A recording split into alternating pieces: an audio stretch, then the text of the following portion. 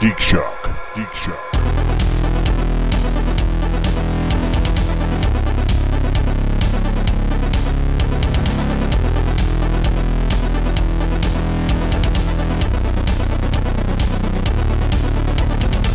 News and all that stuff. Yep. And hope everybody got out and voted. I know I did. People are. Are you now? I know you're working the elections, Kirsten, but are you? Did you get a chance to do your own personal early voting? Not yet. Not yet. Oh, Not you're gonna yet. wait till do that till later. Well, when I get a chance. I got my mail-in ballot. I still don't know if I'm going to just do that and drop it in the box or actually hit the machine.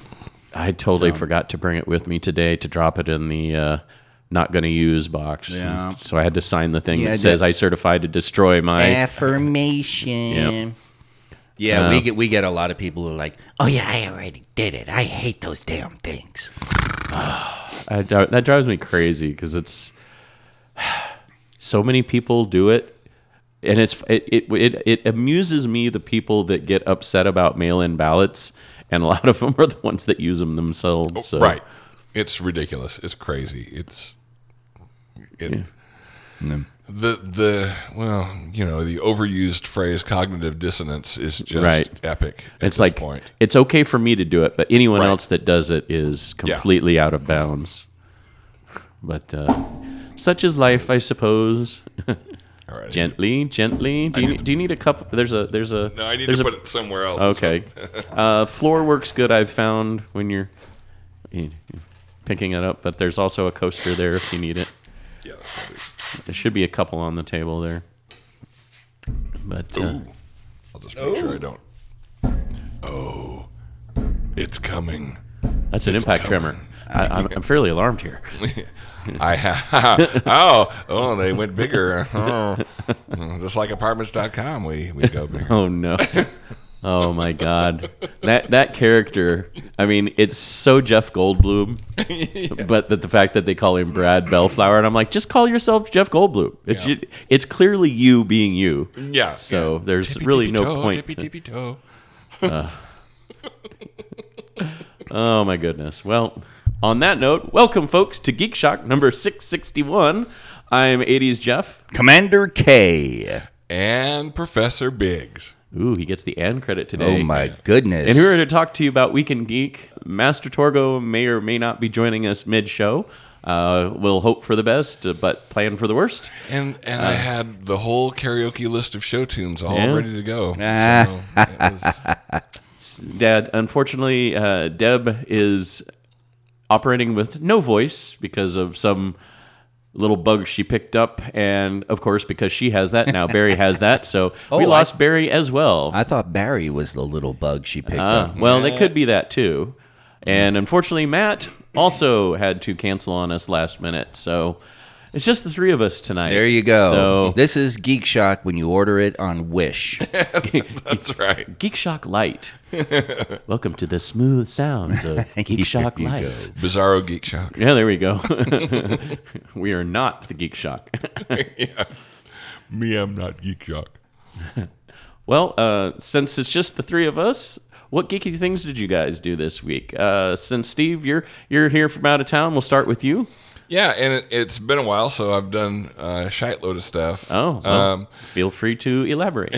Yeah. So the big one is I did another of my famous road trips. I saw some of those pictures. Yeah, and for family reasons, I'll just say Right. that. Yeah. Well, you know. And I hadn't done a road trip in a while, and actually my brother and I were talking about trying to work out when we were going to get back to. We went to Oklahoma because that's where family is right now. Nobody likes to go to Oklahoma. Yeah. Actually, it was okay. And Yeah. and many years ago, having lived in California for a while, I made the observation that there are no airheads in Oklahoma. There are plenty of ditzes, but no airheads. Oh, I thought you maybe were talking about the candy. No. But anyway, so I did the Route 40 trip, and on the way back, was able to stop at Fabulous Meteor Crater.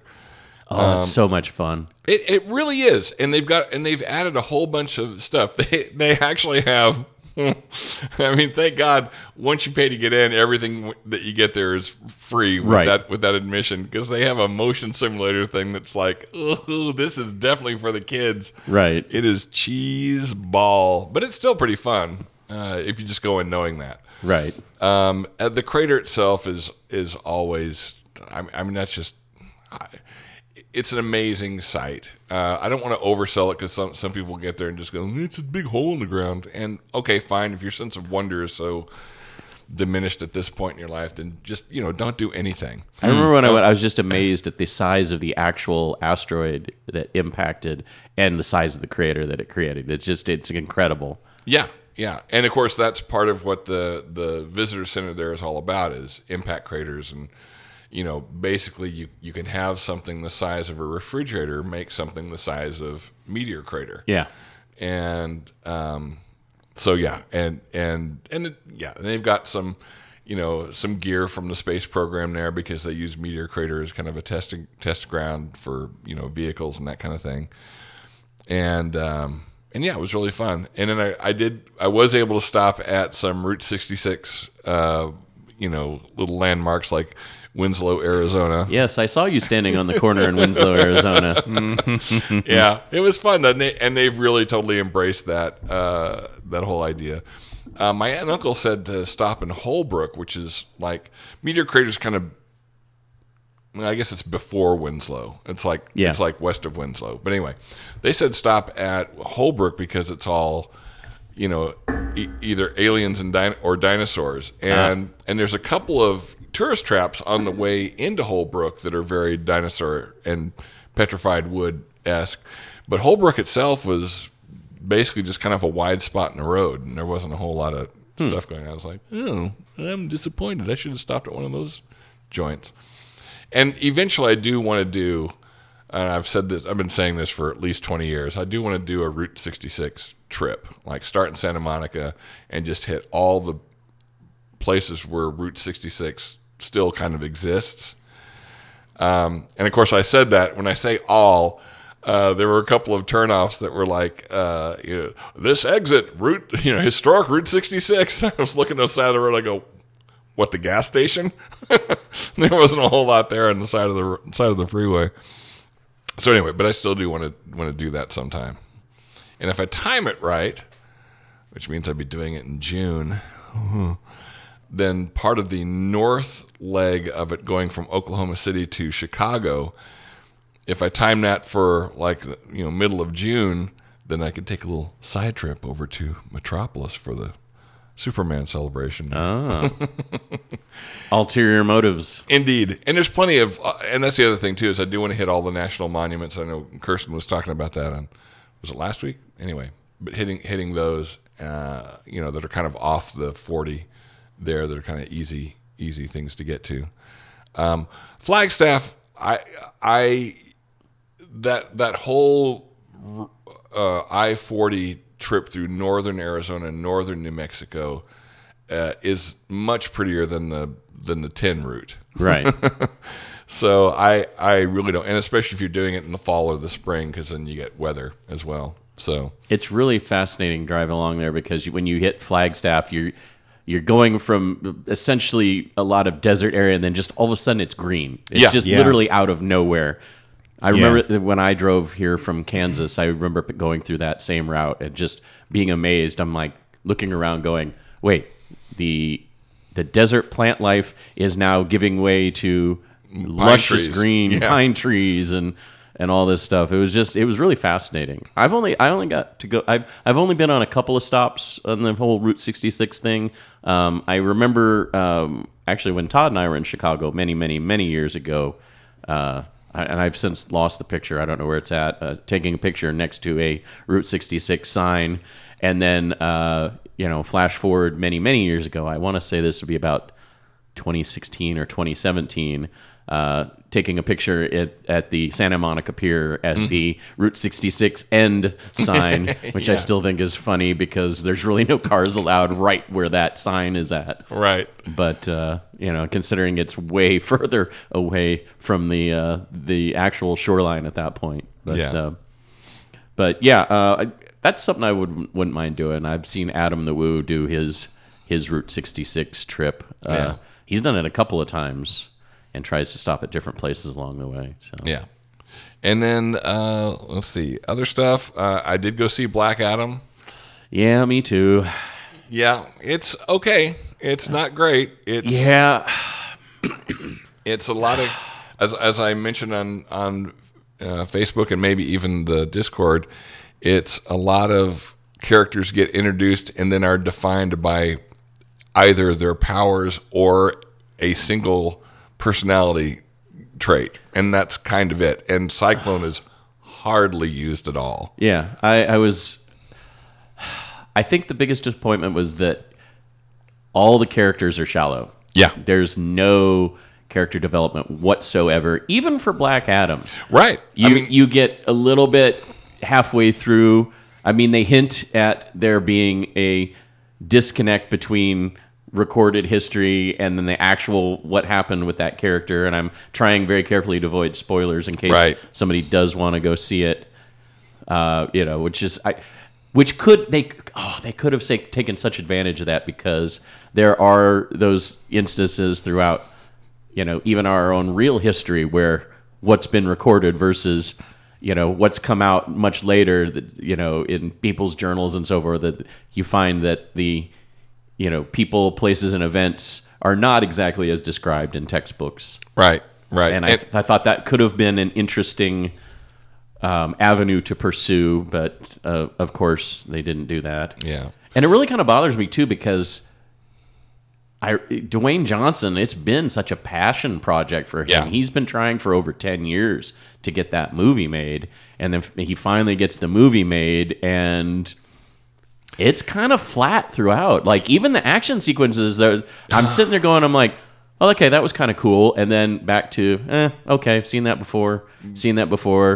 Yeah, you totally telegraphed that. I know exactly when that was coming, et cetera, et cetera. And again, they're just interminable. It's like, okay, you've established he's a badass. It's okay, he's still a badass. Okay, he remains a badass. And I mean, it's literally, it's like the Metropolis fight in Man of Steel. Yeah. It's like once Zod says his thing, you've literally got 5 minutes where nothing happens. Yep. Except buildings get destroyed. Right. But I mean, literally nothing advances the story, nothing advances the characters, nothing happens except CGI. Yeah. And I saw Man of Steel 3 times in the theater, and the second 2 times, that's when I took my pee break. Because I was like, nothing happens here. And that's what happens with these action sequences in Black Adam. It's like minutes go by and nothing happens except CGI explosions. I felt like Dr. Fate was very underutilized. That's such an interesting character in the comics. Even Hawkman is an interesting character, especially when you start getting into his background. And it's like, okay, so he's the leader of the Justice Society and basically nothing else. Oh, he's a hero that believes that heroes shouldn't kill, and that's his whole thing throughout the whole movie. Yeah. It's that same line repeated over and over and over again. Yeah, it's like, who are you trying to convince here? It's Yeah. like,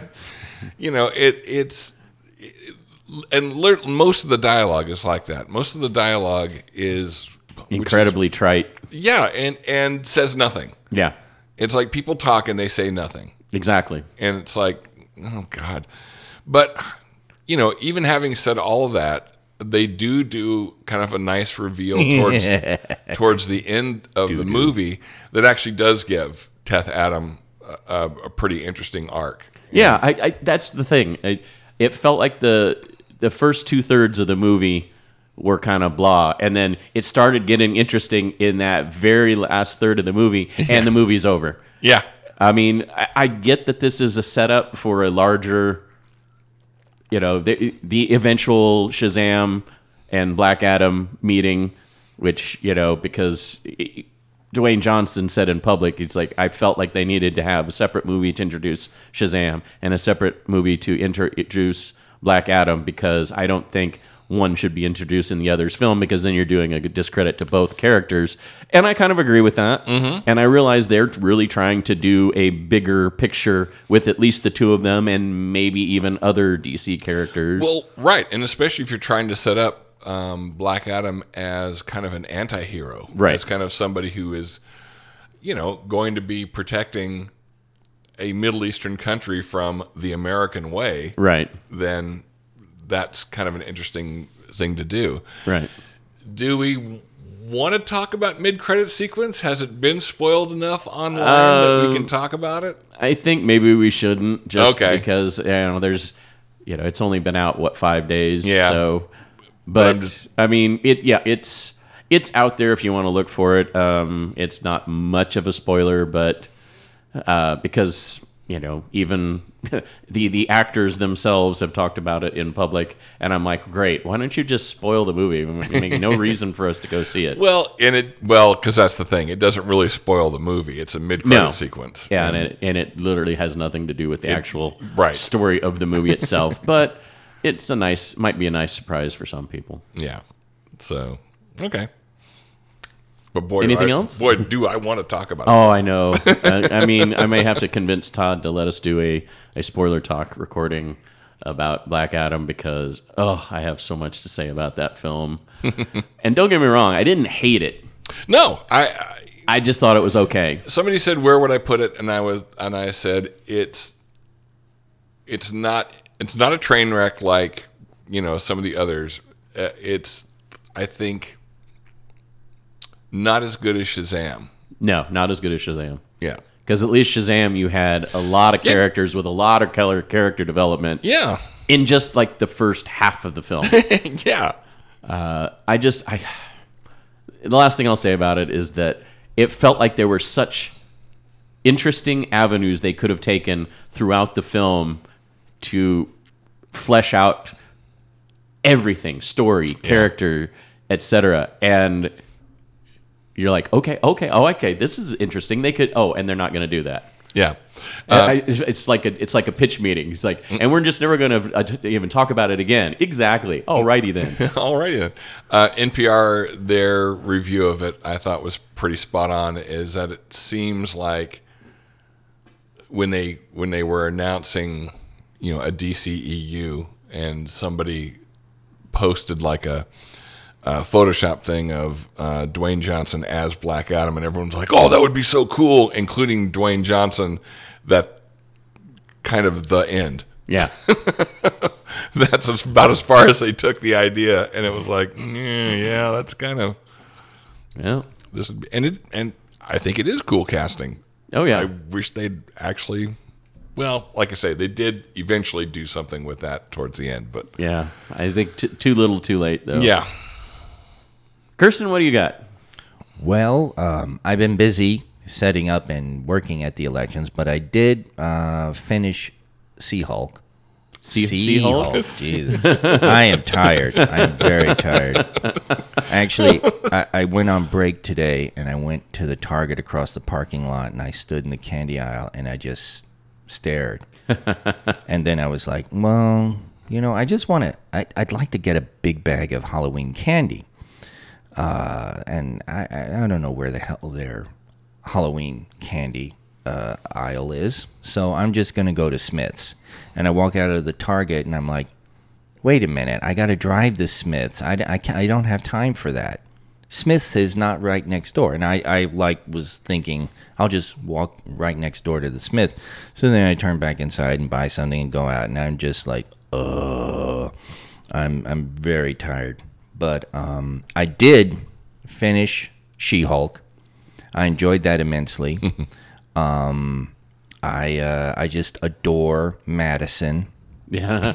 This is a very interesting character. Oh, it just, yeah, absolutely. It's really funny because she throws out just teeny tiny tidbits of insight, and she's also like this cheerleader character. The whole Wongers, and it's just, and then Benedict Wong working off of her. The whole spoiling the Sopranos things. Yes. The two of them. It's just great. It's It really charming as hell. When he was just like, okay, wait, she's like, you want to go to that? No. Well, how about we talk about Sopranos?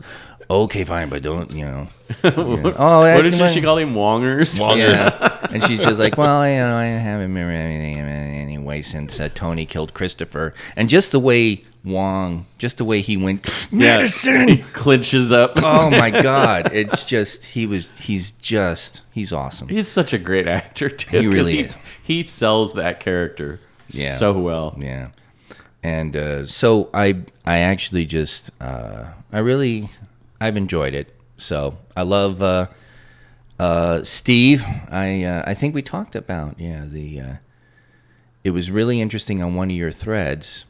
Some of the usual suspects on your Facebook threads show up, and one of them, when you were just like giggling about the whole, like, yeah, we've been writing this for a while, and we knew exactly what would be criticized, and someone was like, that's an example that they knew they were writing a crap product and they're putting out a crap.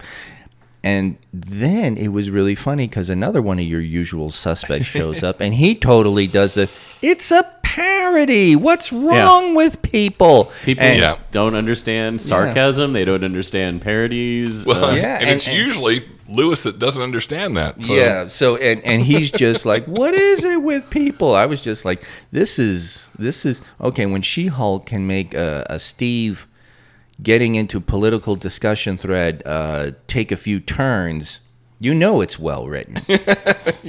Yeah. So I did like how they turned a lot of the MCU tropes on their head. Mm-hmm. Oh yeah, especially the season finale. I thought that was brilliant, fourth wall breaking. how much are we not talking about anything specific for the finale? Or? I'd say it's been 2 weeks now. Mm-hmm. Okay, let me put it this way. I think it's been 2 weeks. Most everybody has probably seen it, so this will be your warning. Come back in about 5 minutes. Yeah. If you don't want to have anything She-Hulk, spoiled for you, but we're going to talk about it for a couple of minutes here. Well, I enjoyed the whole. I'm going to talk to Kevin. Yes. and we're all sitting there gearing up for a Feige. Yes. Appearance. Oh my God, I was hoping for the cameo, and what we got was even better. Yeah, right. And Kevin shows up, and it was really funny because somebody made a comment. Is like, is that like a hint towards Mojo and the Mojo-verse and like an X-Men connect, which was like really funny. Yeah, because everyone else talked about the GLaDOS thing. Yeah. And I was just like, that's actually an interesting little theory there. But the whole Kevin thing was really delightful and cute. And I did love how she completely called out the stupid trope of bringing in all the heroes to save the day. Which is like, wait a minute, why do that? Let's do something different. Yeah. And especially the whole stealing her blood to make a Hulk serum. Right. Which is just like, yeah, that's because you've already done that. Yeah. Yeah, that's probably one of the major criticisms of the Marvel movies is, really, every villain has to be like a mirror image of the hero. It's, they got to have the same, power set and all this type of stuff. So, yeah, that was funny.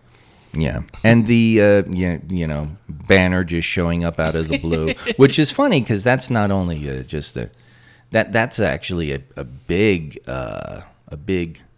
comic trope.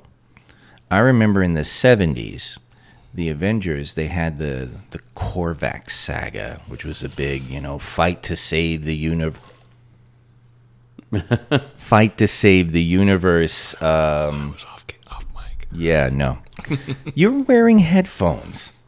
And the character, at one point, the Avengers encounter the Collector. Oh, yeah. And what's happening is the Collector is kidnapping Avengers because he knows what Korvac is planning, which is essentially rebuild the universe. So he's collecting Avengers to, save them, preserve them, collect Avengers. Well, Thor, in a lot of Avengers comics in the 70s, they would have a big fight. There'd be something coming along. They'd be getting their asses kicked. And Thor would show up and save the day. And somewhere in the Korvac saga, they decided that the Collector explains what's happening. Because he keeps collecting Thor. And then the Avengers are getting trounced. So he releases Thor with his memory wiped. So he can save them and save the Avengers, and then he starts collecting Avengers again. Then he grabs Thor, and then he does it again and it's really funny how they played with that trope. So then you have Bruce Banner just after episodes of not being able to get hold of him showing up. Get your hands off of my cousin, and him and Abomination's great. And by the way, I'm really happy Abomination did not turn out to be lying, full of shit, have an agenda. Right. I mean, if there's another season or future Hulk films, maybe that'll happen. But right now, Blonsky is sincere in his trying to change, and I thought I actually like that. Yeah. That was good, although it's interesting because he was lying about the fact that he was becoming Abomination for those appearances. So, it's like, oh, man, there must be something wrong with my ankle monitor. And turns out there was nothing wrong with the ankle monitor. So the only thing he was lying about was the fact that he was using that for his motivational speeches. But, yeah, just like you said, he was literally trying to turn over a new leaf and make amends and, try to help people. And then, of course, gets paid to make an appearance and doesn't realize what he's there to promote, and so he's going through the whole thing. And when she peeks in, she's like, "Oh man!" And she comes in thinking he knows what's going on, and then as it progresses, he finds out, "Whoa, wait a minute here! Yeah. Whoa, that's not what I thought I was here for." Yeah. And then of course, with the whole thing with Kevin, how much of that has been retconned? Right. So we don't even know where that stands. But it ends with him being cool and hope you had a moment here and she's like, yeah, no, I'm leaving now. But the whole thing, I really did enjoy that bit because we're sitting here watching She-Hulk, waiting for the reveal. What's his agenda? What's going on? So yeah. Yeah, just smart, intelligent writing throughout the series. Like each episode, even when you're sitting there watching, you're like, "Oh, they're not going to do that, are they? Oh, they're not going to do that. Yeah. Okay, good." Sorry, Ozzy And even when she turns to the camera, "You're not going to do that, are you? Are we doing that?" Yeah, I our argument there was bizarre. So I just I love Ozzy Matt, but he's I think he's off base on this one. Yeah. So there was a Twitter thread with a bunch of man babies complaining about Scar, and they were just going off. Oh, once again, they're nerfing this character. What a stupid haircut. Blah blah blah blah blah. And this went on and on and on. Nothing but criticisms. So I just finally chimed in with Hulk fun. Yeah. So yeah, that was and like I said, I'm so busy. That was the extent of my geeky thing. I got that in before things started. So that's about it. Maybe a day or two after early voting, I might actually go check out Black Adam. I guess the reviews have had a bit of an effect on me because I'm not as jazzed to go charging in there to see it like I was. But I think I'd still like to see it in the theaters. I'll be able to afford to once this check comes in. And so it's like, have some theater popcorn and watch that. And I'll, be okay with whatever. So go on Discount Tuesday. Yeah. Make it more worth your while. Yeah, I just, oh man, dude, does your Galaxy, do you have to ask for your discount? Because I went to mine on a Discount Tuesday, and she's ringing me up, and I'm like, is there a discount? Is Tuesday? And she's like, oh, you want your discount? And I'm like, wow, that's That's not the way. I don't think that's the way they want you to promote that, much less. Well, I know that if you try to buy through the app, it defaults at putting you on the it puts you on the regular movie price ticket, and you have to drop down and select Discount Tuesday, which I think is is rather interesting. This was me. I walked up there because I hadn't decided yet if I was going to do it, and I was using your gift card. So, and I'm like, Discount Tuesday, I can get more value for Jeff's gift. Oh yeah, this will be exciting. So, yeah, Discount Tuesday, I do. Yeah, I don't know. I've just gotten used to when on the rare occasions that I do buy the ticket at the box office. Just I tell them, and it's Discount Tuesday, correct? Yeah. And then they go, yep. Well, that's the Jeff being prepared and careful. Well, I mean, most of the time, if there's a line, I don't do the ticket purchase in person. I go to the little self-service kiosk right next to, because I can usually get in and get out much quicker. Because I always seem to get caught behind the person that it fumbles with their card, can't get their card to work in the card reader, doesn't understand how the seating is working. Yeah, they don't, and the poor attendant is pointing out. He's like, "Now these seats towards the bottom, those are ones near the screen. Towards the back, that's the back of the theater. I'd like Which row seat would you K like?" by the screen. Yeah, No, row K, that's a little close, isn't it? That's right up there. No, that's it's funny because I do remember the last time I went to Green Valley, the person in front of me picked a seat that was, I think they thought they were picking at the very back of the theater, and the theater attendant, the box office attendant goes, "Now that's right next to the screen. Is that the seat you definitely want?" "Oh, no, I want to be at the back of the theater." "Okay, so then you want to be in this row," and they're pointing, and the person's like, let me take and that's when I moved over and just purchased my own ticket. Steam coming out of Jeff's ears. Oh, I mean, I wasn't really upset. I was just like, I can see I'm going to be here for a little while. So what was funny though is I'm in the concession line and approaching the first open window, and I see that person is still at the box office. So I don't know if it had they had problems with the actual payment or what, but it was just one of those things where I'm like, okay, I'm going to be in the theater before this person is even in the concession line. Yeah. So I went and saw Frankenstein again. Yes. On the big screen last night, and I'm used to the Regals, actually the Edwards, but the Regals in California. So when I picked the seats, I thought, okay, this will be far enough. Oh no! No, we were watching it like this. Craning our heads up. We were a little too close, and I was like, ooh, this is close even for me. 2 rows back would have been perfect. But right. Wow. So was this IMAX?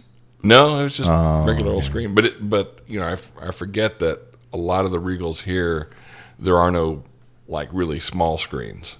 So it's... Well, I mean, I already talked about what geeky thing I did this week, since I also went and saw Black Adam. So I'm going to do something a little different before we move on to news.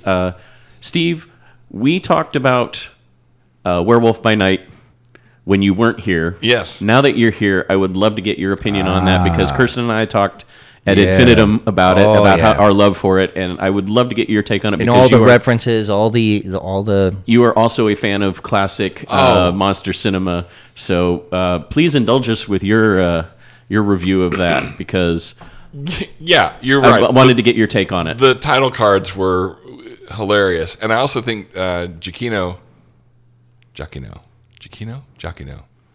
We know who you're talking about.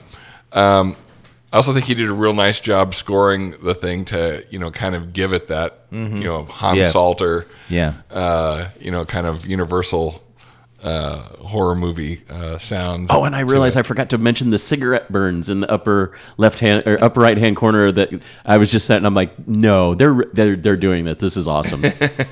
Yeah, yeah, and I have one of my pet peeves is. Certain filmmakers who think that all they have to do to make a black and white movie is just turn the saturation off, and no, you have to actually production design it to take black and white into account. Yes. And they did. They definitely this. did. Everything was nicely contrasted. It wouldn't surprise me at all if they actually used chocolate for the blood effects on some of the things. Yeah. Right. So yeah, I'm more of a DC guy than a Marvel guy, but I know who these characters are by osmosis. And at that time, DC wasn't doing a whole lot of classic monsters. They had their House of Secrets and House of Mystery and that type of thing. But Marvel was the one that was doing Tomb of Dracula and Werewolf by Night and Frankenstein's monster for a brief time, which was actually a really good one. Especially that Mike Ploog art. See, so What? I What? know I'm about to. What are you about? Yep, to I'm view? about to get whatever your version of calling me a godless communist is. I'm not that big a fan of Mike Ploog's art. You fucking asshole. Oh, okay. Well, there we go. Yeah, because when I got that first issue of Werewolf by Night, I was like, oh, What? what is What? this? But, Oh. well, it didn't look like Neil Adams. It didn't look like Kurt Swan. So, Jeez. it didn't even look like Dick Giordano. So, what was I going to do? Yeah, you're the Dick Giordano. Giordano, not Giordano. Yeah, Giordano. Giordano? Could be. I don't know. At least it's not Giordano, which is what I called him for decades until I was like, oh, yeah, it's Italian. You California nerd. Yeah. So, yeah, no, I really, and so, yeah, so Man-Thing, my guy is Swamp Thing. My guy is Swamp Thing. And of course, there's that whole controversy, which came first, and it's like, ugh. That was a surprise. Yeah. That actually surprised me. I was just like, Yeah. And apparently they did it mostly with practical effects, Yeah. which was nice. Because I think he's only CG until like the very end. Mm-hmm. Yeah. Like the one main scene, and then at the very end when Yeah. he and Jack are talking. Yeah, well, maybe because they actually had a fully articulated life-size puppet that is what they used for most of the scenes. Okay. So all the facial expressions and everything were done Right. practically, right? Which I found that out, and I was like, "Oh, that's awesome!" So, because again, I'm not one of these people that's like, "Ugh, CGI always terrible." It's like, no, it's not always terrible. Matter of fact, most of the time when you're seeing CGI, you don't know you're seeing CGI, Right. So things And like yeah. sky removal and all that kind of stuff. Or when they just use it to like tweak or enhance Yeah. a scene, like it's something that was shot practically, but then enhanced. Yeah. Yeah. That's most of the time people don't even realize they're seeing it. Right. It's you only notice it when it's bad. Yes. So when it's good, it's invisible. Exactly. So, yeah. So yeah, yeah. I enjoyed it a lot, Good. and it actually made me kind of go to my Peacock app and go, because even though I have all the DVDs of all the Universal things, like, oh, well, this will be. I was like, oh, maybe I'll just throw in a little Yeah, I treated I treated myself to the I think it's volume 2 of the Universal Monsters in 4K 4 movie box set, which I'm totally blanking out on which one's the second set was, but on the Prime Day that was at the beginning of the month, they had it for like half off. Oh. I was like, oh, I can't really pass it up because I love those classic Universal. Yeah, I did notice. I've got all the creature movies, but they have either, I don't know if it's a re-release or they've just released it on Blu-ray with the 3D version as well. Okay. And I'm like, oh, I may have to shell out for that because I back when you had revival houses and you had art houses everywhere, there was like, and 3D was kind of trying to come back in the mid 80s. Sure. They would actually show Creature and It Came from Outer Space and all that with the cardboard red and blue lenses things. And so I've actually seen Creature from Black Lagoon in 3D. It was fun. It's like, you get the usual hand in your face and all this kind of fun stuff. Yeah, I remember like in Wichita they did a drive-in thing where you had to pick up the red and green or the red and blue 3D glasses, and I think it was Creature from the Black Lagoon, but it was so...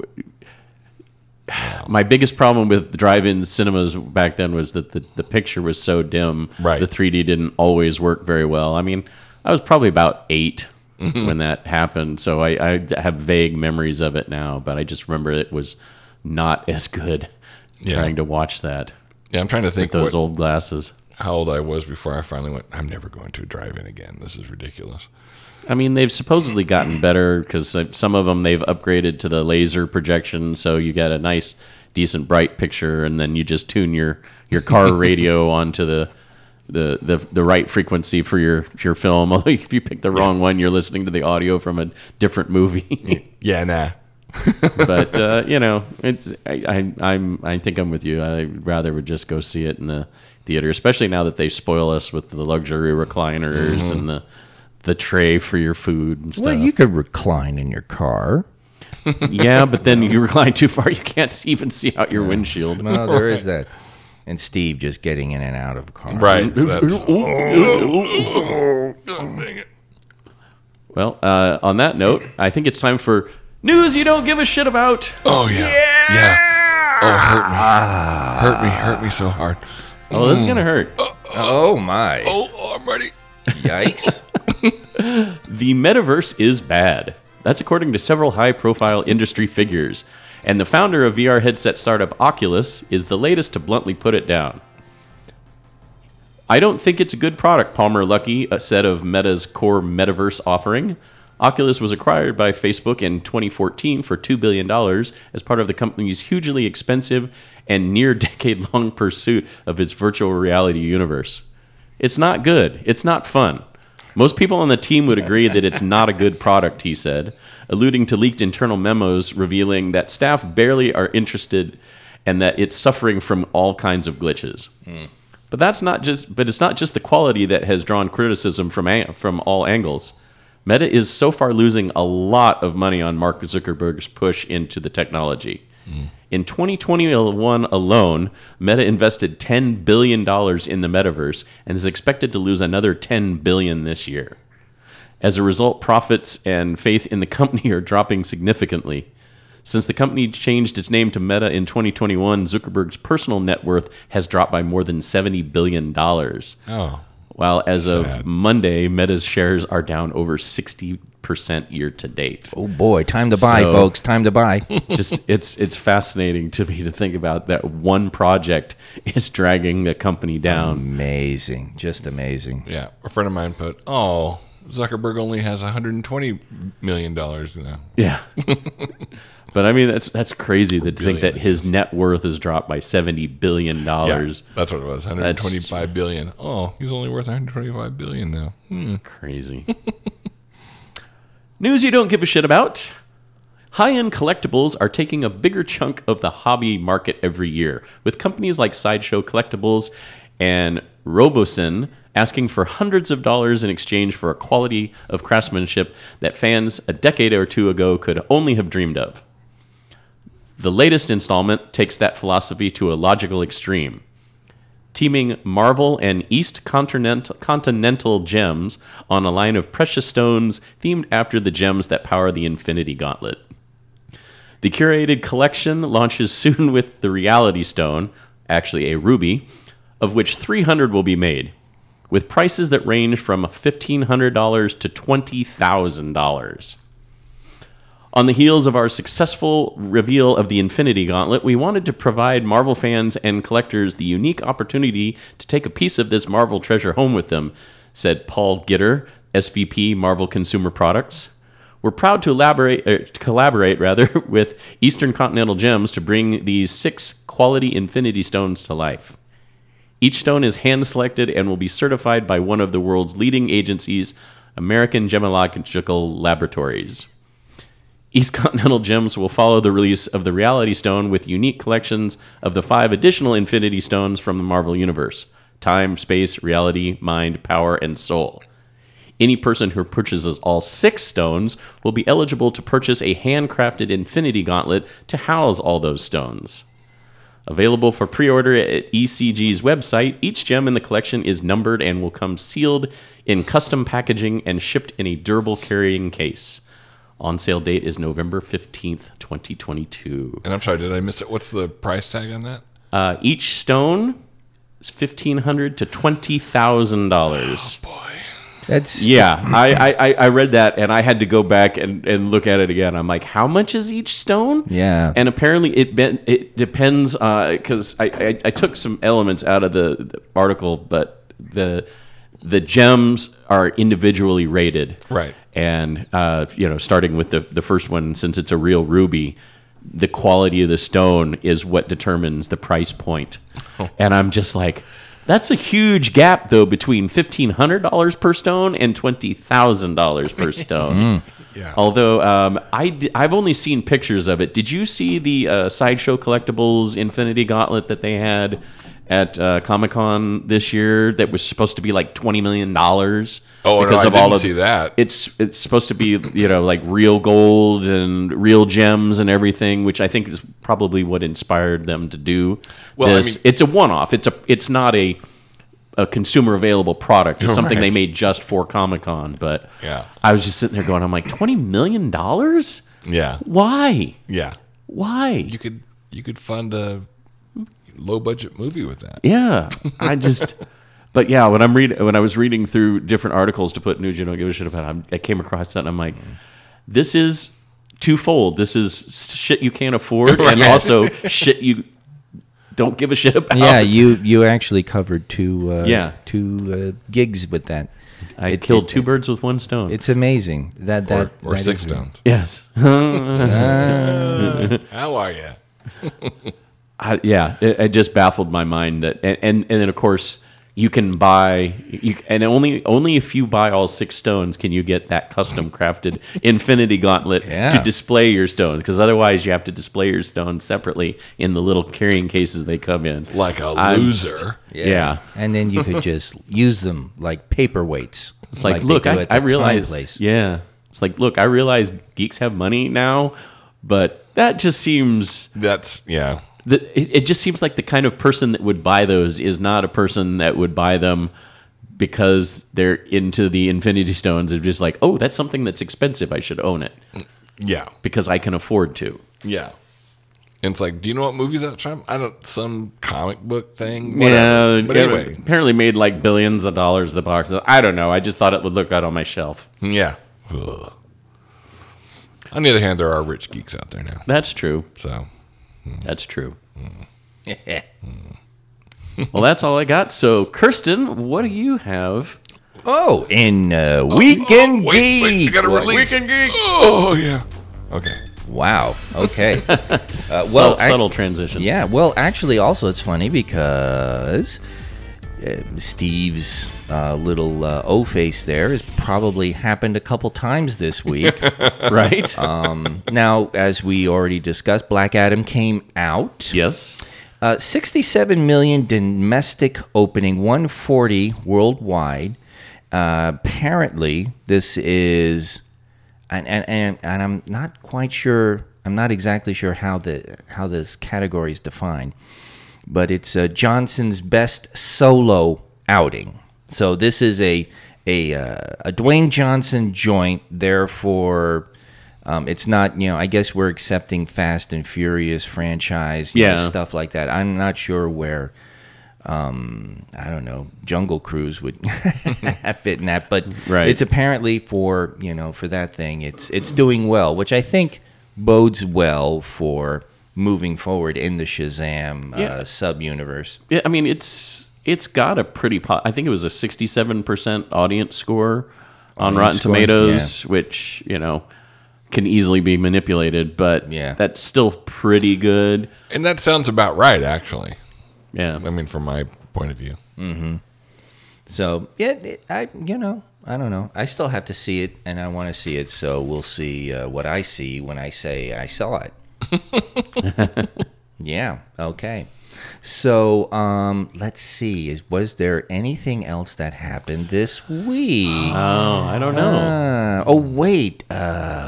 Walter Hamada out. Yeah. Steve. Yep. Walter Hamada out. So, can you give us a not quite man baby assessment of that before we go into the other 50% of that news? So it always seemed to me that Walter Hamada actually kind of got where the DC films needed to go after Zack Snyder's tenure. That because basically he was the one behind, getting Aquaman and everything else kind of produced after that. Shazam, the Birds of Prey, all that kind of stuff. Now, having said that, it's not without controversy. So in terms of the actual movies themselves, I thought he knew the appropriate steps that DC needed to make those films be more popular. And it's been hit and miss, but I think he's, in general, overall succeeded. On the other hand, he also didn't, I guess he was also one of the people that tried to shield Right. Joss Whedon and others when Ray Fisher was bringing up as we got from Ray Fisher's comment about Hamada being, Well, he heading out. He also very much just felt like a placeholder anyway. Focused. The assessment was like that he was focusing on each film individually, right, and making them successful, as opposed to overall, making it an interconnected universe. Yeah. Other than just the quick cameo here and there. Right. Exactly. That. Yeah. Under his tenure, they were loosely connected. Yes. Yeah. Mm-hmm. But also, he's part of that old boy cronyism. Oh yeah, he's been with Warner's for decades. Yeah, and he's actually not leaving Warner's. He's just moving on to something else. He's off of DC Studios. Yeah. And so Ray Fisher had some very strong words to say when both Toby Emmerich, who was the other exec involved in all that brouhaha, and Hamada left. And so in that sense, I think Hamada was a good producer, but not great. Right, but not great. And I think the steps he took to make those individual movies successful in overall succeeded. And certainly from my point of view, as someone who doesn't like dark and gritty for every damn character, I thought that the steps he took were definitely in the right direction. Mm-hmm. But with those comments from Ray Fisher, I'm also wondering, does this now open the door for him returning as Cyborg? I don't know. Honestly, I hope so. I do too. I wonder if that would be. I don't know, because he's definitely, even though he had things to talk about, I mean, I can still see elements of the hierarchy seeing him as some kind of loose cannon or something. Sure, but. Anyway, but I have a problem because I'm just not a big Cyborg fan. Right. And Cyborg to me is Teen Titans, so squeezing him into Justice League, I never really got jazzed by that. Yeah, that's a New 52 thing. Mm-hmm. So, and we've talked about this before. Instead of trying to squeeze Cyborg in there to give the Justice League some diversity, that maybe the New 52 should have focused on John Stewart being the Green Lantern. Yeah, the animated series John Stewart, who was just badass. Badass, just an overall amazing character. Yeah.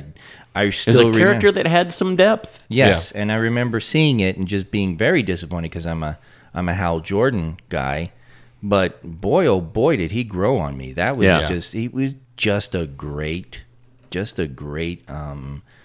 Green Lantern, a great character for Green Lantern. So and that one of the things about the New 52 version of the Justice League is it very much seemed like Jeff Johns is a huge Hal Jordan fan. Yeah. So that was never going to happen there. But they also, you can see the corporate. Yeah, but we need more diversity here. So I don't know who else is a popular character of color. Cyborg, sure. I don't really enjoy talking that way because we we feel really close to guys. It's just terrible. Oh, right. And but I just Cyborg of all the choices. I don't know. Yeah. So, but okay. So we talked about Hamada working on the individual movies and helping them, work, but not having an idea for an overall arc. So, how do you create an overall arc in DC Studios, Steve? I mean, would you draw from maybe someone who's worked with a little bit of Marvel and might have a flair for? Yeah, might have.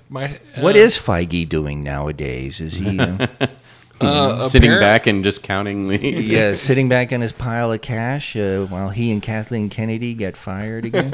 Right. Along with Alex Kurtzman. Yeah, really. Poor Alex, the guy. He needs work.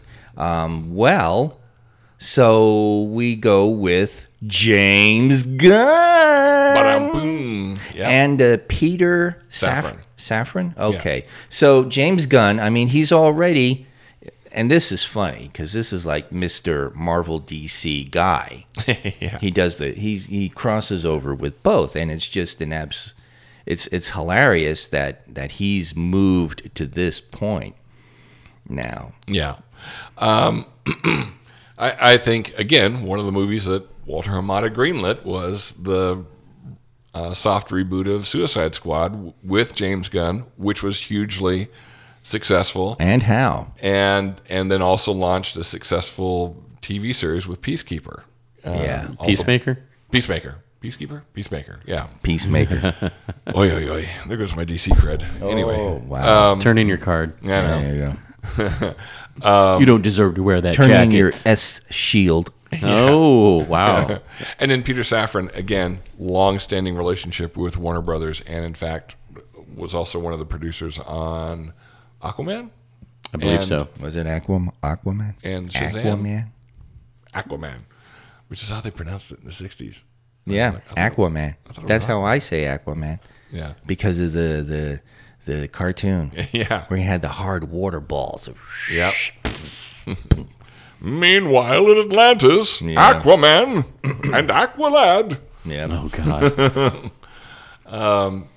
So yeah, I read that and I was like, hoo-hoo, yes, maybe some good news finally. And that's crazy too. Was there any kind of hint of anything like that? It really No. did seem like it was a lightning bolt out of nowhere. No, there was another person that they were talking to whose name escapes me, that everyone was like, ooh, that guy would be good too. But I guess they had creative differences.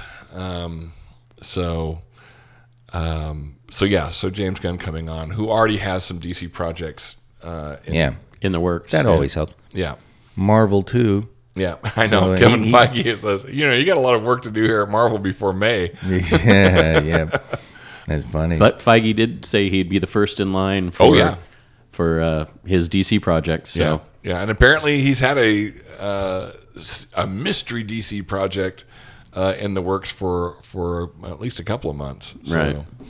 And again, no word on that. What? Well, What? What?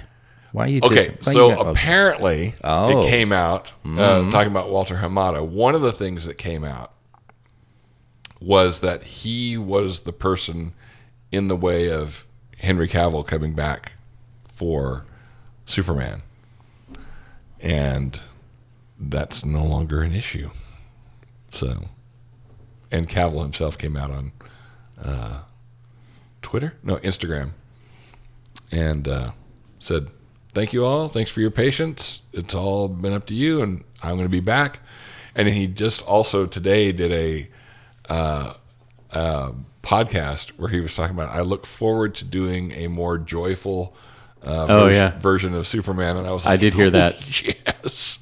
And he's oh God, there's something we can't talk about. Anyway. La la la. Yeah. So what's the official line there, Kirsten? Well, we interesting points because DC has a number of different films going on in like separate universes, right? So Todd Phillips' Joker will not fall under Gunn and Safran's purview. Really? Right. Yeah, it'll be overseen directly by DeLuca and Abdi, who are the Warner Brothers heads. Yeah. Right. Under Zaslav. Yeah. And Matt Reeves, his budding universe, under the Batman movie, it seems that it's unclear where that's going to fall. So everything else is definitely Gunn and Safran's, but Now, how does that leadership break down? Because they're co-running it, but it's, if I'm not mistaken, Gunn is the creative force and Safran is going to be the financial. Right. He's a And business then they both directly report to Zaslav. Yeah, Zaslav. So that way there's nobody meddling between them. Right. He said in a statement, DC has among the most entertaining, powerful, and iconic characters in the world, and I'm thrilled to have the singular and complementary talents of James and Peter joining our world-class team and overseeing the creative direction of the storied DC universe. Their decades of experience in filmmaking, close ties to the creative community, proven track record, thrilling superhero fans around the globe will make them uniquely qualified to develop a long-term strategy across film, TV, and animation and take this iconic franchise to the next level of creative storytelling.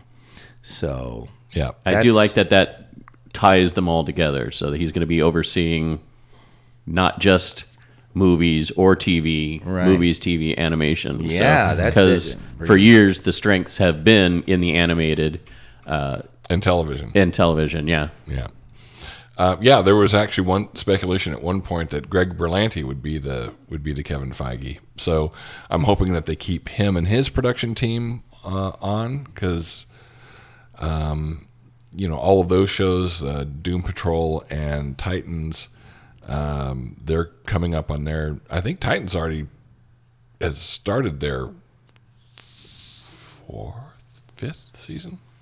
Anyway, that looks interesting. And Doom Patrol also looks interesting. And then Superman and Lois is the last remaining CW show, except that Flash is coming up on its last season. last My God. hurrah. I've actually fallen so far behind in Berlantiverse. I can't even tell. I don't know where I am in Flash, Legends of Tomorrow. I don't know anything. This is how far behind I am. I have yet to see anything with a Stargirl. Oh, yeah. Yeah. Well, the good thing about Stargirl is that it's also in its own separate universe, and it also has short seasons like Superman and Lois. So you can easily catch up on both of those shows. So far behind on Stargirl. I don't know. It just I really enjoyed the first season, and then after that, I just kind of lost interest. Like, it's on my DVR to watch. I just go, okay, so I can watch that, I can get caught up on that, or I can watch this. Oh, I'm going to watch this instead. Yeah. And it's nothing to do with the show. I think it's well written, and I think the characters are interesting. It just, I don't know. It's just not my first thought when I go to sit down and watch something. Right. Yeah. I think it falls into some of the bad CW tropes of people withholding information that in the real world you would just go, just tell them. That's your favorite form of storytelling, Steve. God. Don't lie. I hate that, and I also hate the "it's all my fault" trope. It's not your fault. It's Weather Wizard's fault. Shut up. Yeah. What good are my powers if they can't help the people I love? Thank you, Chris Claremont, for making that such a integral part of all superhero storytelling. So dumb. Yeah. Now, we've talked a little bit about superhero movies. How about Damon Lindelof's Star Wars? Oh, yeah. And Justin Britt Gibson will be co-writing with him. I guess Lindelof we're talking about like production stuff, because we've got Charmin Obaid Chinoy. I think I've never heard this pronounced, so I'm reading this right now. I was going to say, it's only an hour and 4 in, so you can't start getting the mush mouth yet. So, but we'll be directing. And Sharmeen has done a couple of short documentary Oscar winners, literally a couple. She's gotten 2 Oscars, and also directed 2 episodes of Ms. Marvel. Right. So she does. Now you've watched Ms. Marvel, right? Oh, yeah. Yes. You guys are Yep. so. I'm not gonna like directly ask if you guys know what episodes Sharmeen did, but are we talking about a little bit of pedigree right there in terms of working on? I think so. I do much more so than Alex Kurtzman. I do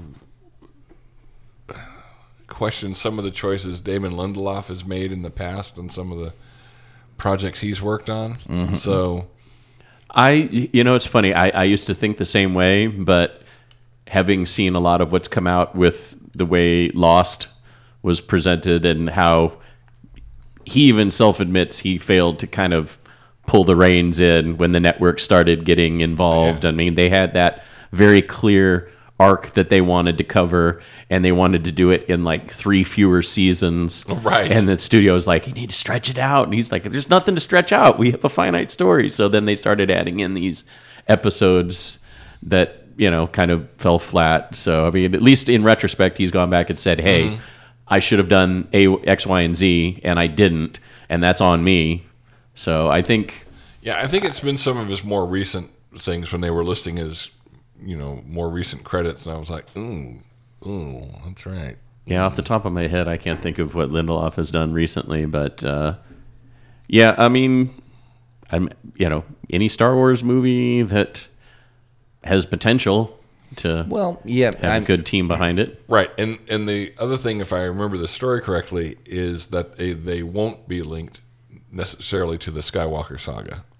Yeah, one of the notes is it follows after Rise of Skywalker, but it is not a continuation of any Skywalker story. So maybe Mandalorian and Boba Fett, and now Andor is finally helping them see the light that you don't want to just do Skywalker. Plus, what are you going to do with Skywalker? She's on the desert planet. She buried the lightsabers. And nothing against those characters, but I just feel like there's a whole universe of stories to tell that don't have to be directly linked to the Skywalker family. That's one of the things I really enjoyed about Andor and so far, and in Rogue One, is that yes, these were things that were necessary to lead into, the Battle of Yavin and so forth, but are their own thing. Right.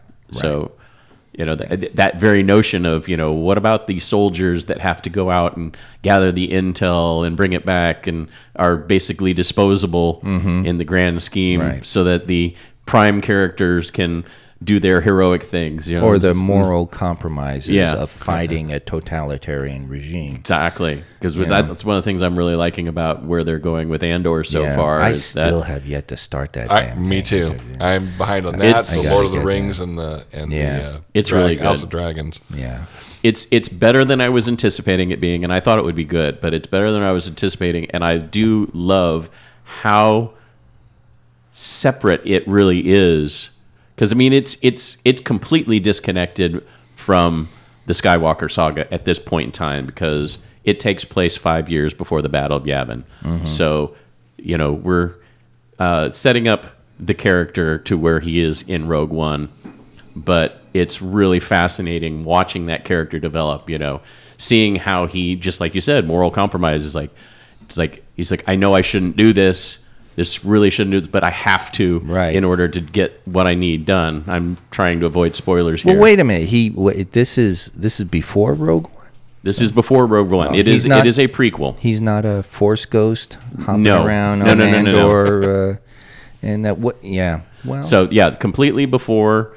5 years before the Battle of Yavin. So it's essentially 5 years before Rogue One. And just really fascinating where they're taking the character. I cannot wait. well, quite literally now. I haven't had time, but I'm looking forward to jumping into that. Now, Justin Britt Gibson, he was an executive story editor on The Strain. Okay. Did either of you know? Okay. Yeah, I didn't watch that one. It's like Guillermo del Toro joint, I believe. Yes, really. Master Torgo, ladies and gentlemen. shit. What Who the did- hell? How did that happen? Where did Oh he my come God. I teleported in. Just in time. I got a whole karaoke show tune thing going. Oh, here. are we going to do it? Yeah, let's do Lily's Eyes, and then we'll go right into Yikes. Oh my God. Hazel eyes. So at least I was reminded that it's molasses to rum. No, it's potatoes and molasses. No, It's man. big difference. Wow. No, that would be Molasses to rum to then slay. to vodka to rum. Just don't put a space in there when you write molasses out, then you get mole asses. Yeah. Hi, Shock Monkeys. Good to see you.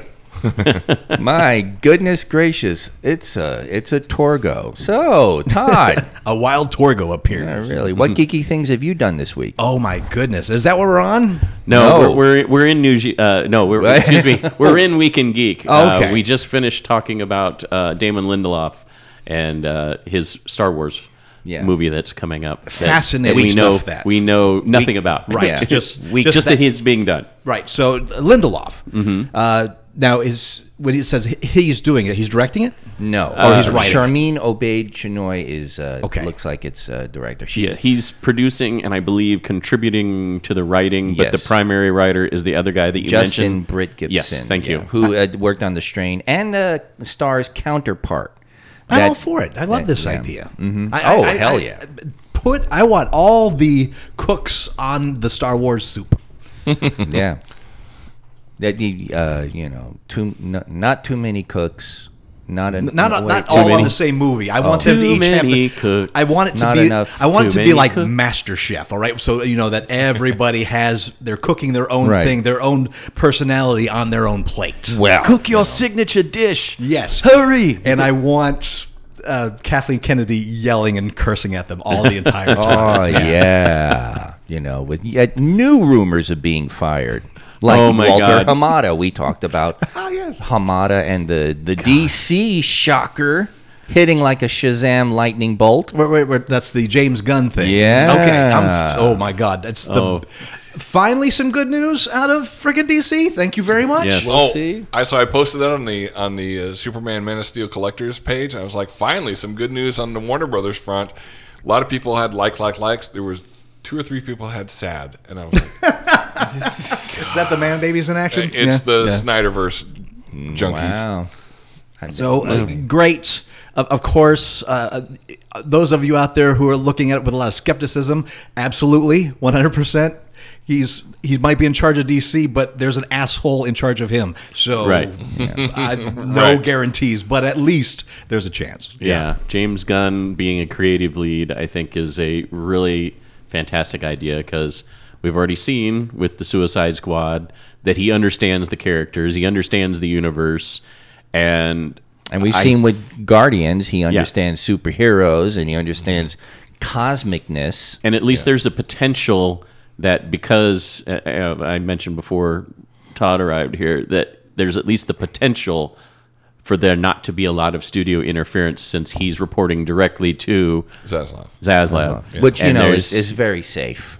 Yeah.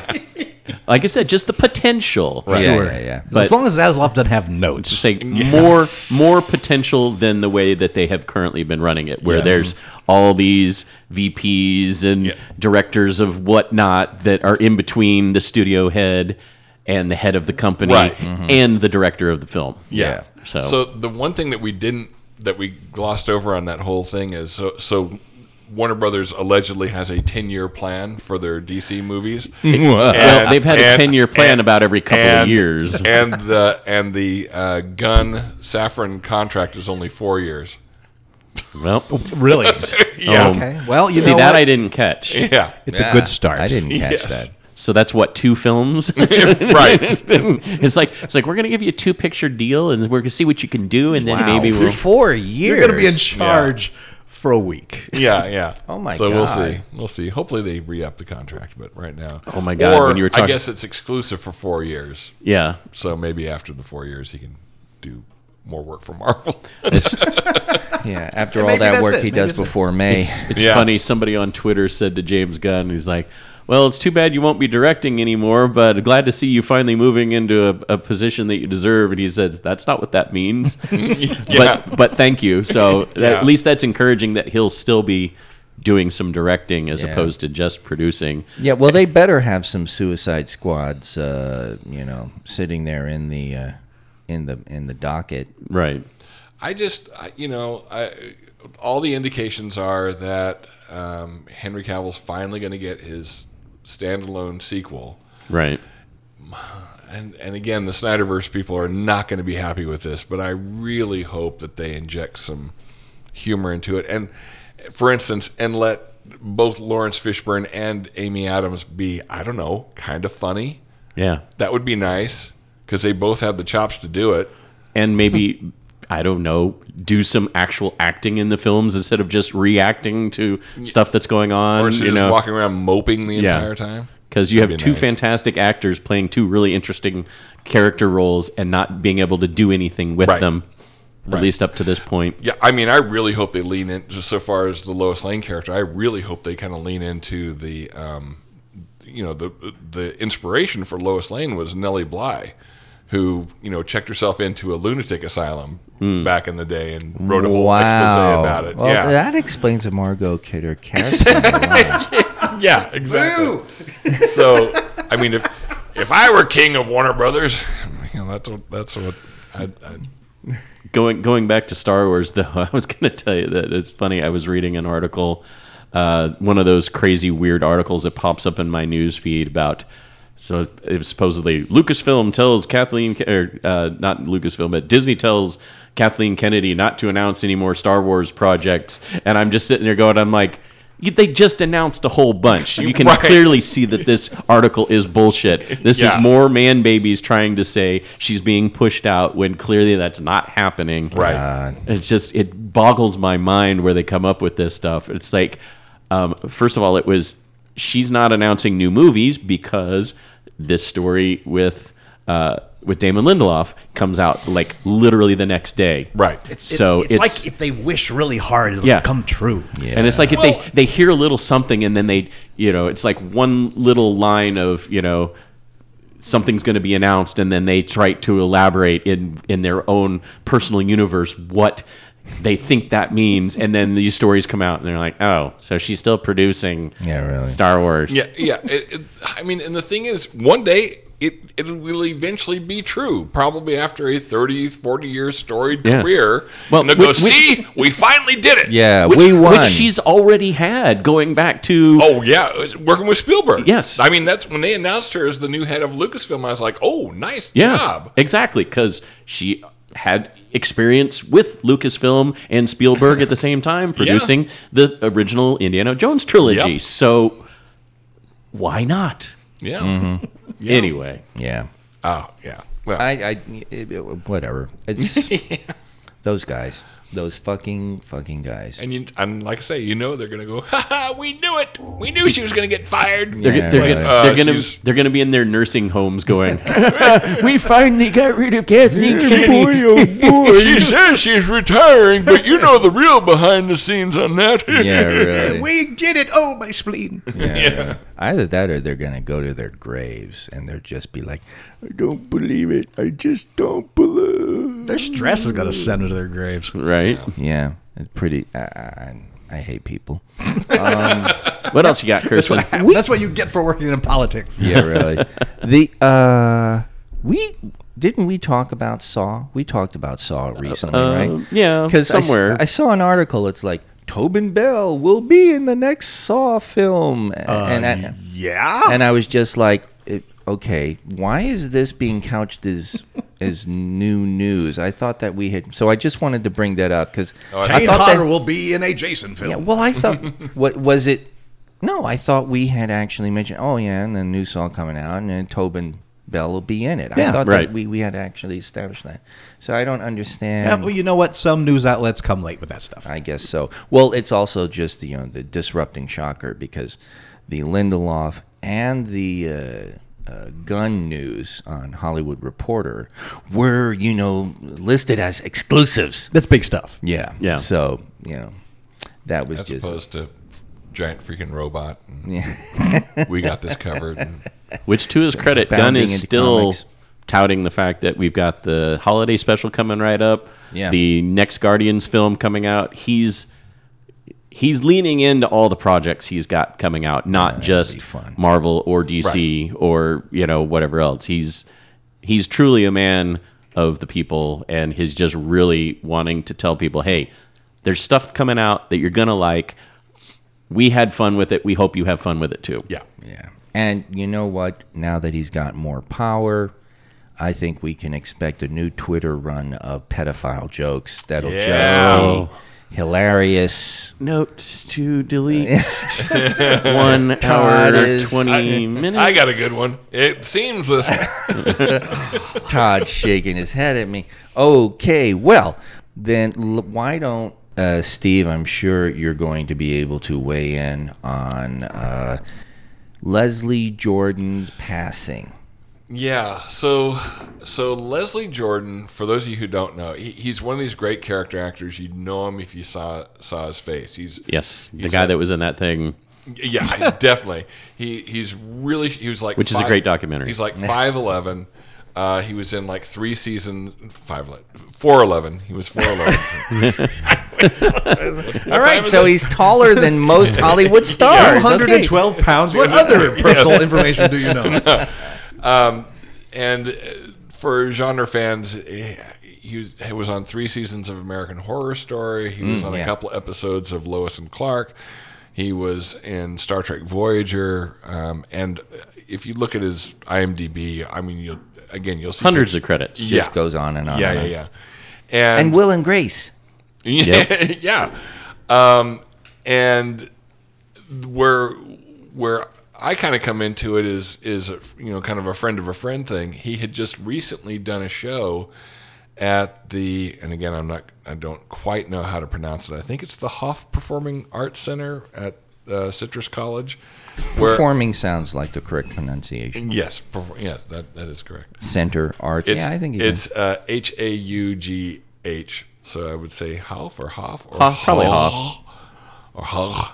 Hoff. But But anyway, Klingon would be Hoff. Yeah, but anyway, a friend of mine is the managing director of that theater, and he had just done a show there. So when the news came out that he died in a car accident, like he had literally last week done a show there. Right. Oh man. And she was just like, I can't believe this. He was such a ball of energy and just gracious and fun to work with, and everyone liked him. And then if you read people's tributes to him, and they're like, I can't believe that. He was so, and they all say, he was such a fun guy to work with, so sweet, so, giving as a performer, and yeah, I mean, you can kind of see it in his performances. And that actually just kind of killed me because I was researching into this, looking into this, and man with a storied career. So I'm thinking that he passed away, right? And so then when you hear about the car accident, Yeah. just another layer. I was just like, oh man, Yeah. Yeah, he had all kinds of projects he was working on. Oh yeah, The series he was on that they call TV series, Call Me Cat, I think, Yeah.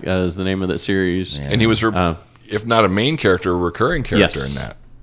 And The first role I remember him in, he was on an episode of, actually, I think he was on a couple episodes of Pee-wee's Playhouse. oh yeah, That was one of his first starring roles in either television or film. So, just one of those people that you see him in everything. yeah.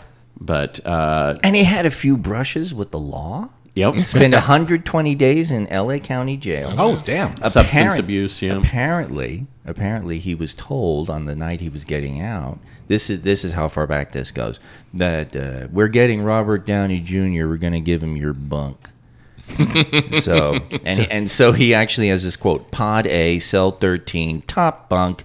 I feel responsible for most of Downey's success." That was a good quote. I remember reading that one. Yeah. Yeah. Every time he was in a season of American Horror Story, just shines right through. Probably one of my wife's favorite actors in that troupe, because American Horror Story is an acting troupe. Yeah. Right. So every time he was on the screen, just oozed charm, and you just loved him. It was I don't watch or haven't watched American Horror Story. I shouldn't phrase it "don't watch." It's not a refusal. I just haven't. What kind Sounds like a refusal. Yeah, well, I refuse to acknowledge that statement. What kind of characters was he? What did he? He was always kind of the comedy relief in a very heavy show. Yeah, American Horror Story was rarely comedy until they did the 1984 season. That was pretty comedic all the way through. But whenever he was in it, he always lent some kind of comedy, some sass to it. Yeah. So that's kind of whenever he played a different character every time, but he played the same character about every time. Yeah, he was from Georgia, so he never lost his like Southern drawl, and so it was always, I don't know. He comes off like a sassy Southern queen. Yeah. Early in his career, I was like, is that Henry Gibson? So, and it's not, but that he was. What was Henry Gibson 5'11"? Why you? Or 4'11"? How dare you? How dare you? So he was just, and that's kind of it. Just real nice Southern boy who just oozed charm, but also had a little bit of sass, a little bit, and also just a little bit of ornery. Oh yeah, well that too. Yeah.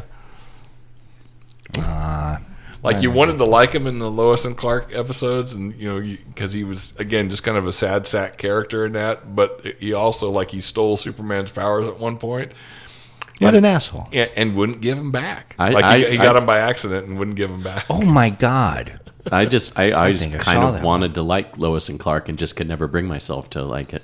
Yeah, I tried to, Jeff. I just really it just was so cheeseball. Ugh. Well, and that's going back to the thing I said about it'd be nice if they let Amy Adams actually play kind of like a Nellie Bly character. The selling point for Lois and Clark was that they wanted to really turn that relationship into kind of a His Girl Friday, and I was like, oh, that'd be great. And then they didn't do that. No. They didn't even reach moonlighting. No. Aww. And I stuck with it not all the way to the end. I didn't even make it through the first season. Yeah, I did. Oh. It was just too cornball. I did a few seasons, but I didn't last very long. I did 3. I had a Terry Hatcher fetish. I like Terry Hatcher too, but still, just it's. Oh, Jeff. A friend of mine just did a show with her at 5-Star Production. She played Morticia Adams. Very nice. In the Addams Family. I just felt like they put her in way too many needing to be saved by Superman, not using her brains to get herself out of trouble situations. Well, if she gets herself out of trouble, Jeff, you don't need Superman. Yeah, this might as well be the Lois show. Yeah, which again. Yes, again. Anyway, is this thing on? Yeah, that would be that His Girl Friday thing. Yeah, that would be like Superman comes in and is like, okay, I'm here to see. Oh, yeah. What'd you do? Yeah. Like, I don't need you to come holds save up me. a frying pan. It's like I can kind of take care of it. Yeah. Can I cook or can't I? That cute little lampshade from Ryan Gosling in The Gray Man. I think it was The Gray Man, where he was like he kept getting rescued by that female associate, and she's like, "Are you okay? How?" And he's like, "Well, I just wish I could rescue you once, maybe." I think also I just really didn't like, because Lois is supposed to be this really smart, really intuitive character, and it always felt like they tried to make her dumb in the show. Yeah. Like,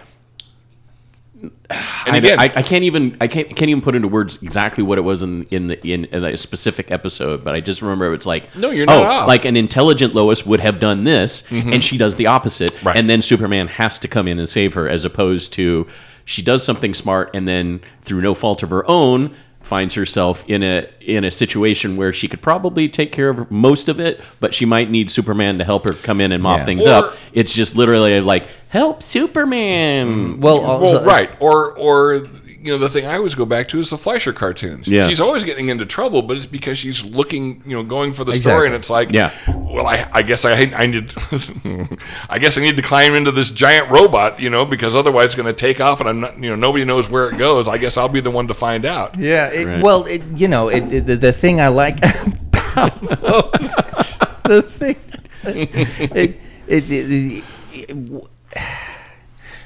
Why is Hollywood obsessed with all of a character's problems come from things that they do, or things or the way they think? Right? It's like, you could make all the right decisions, and it still all Right. go to shit.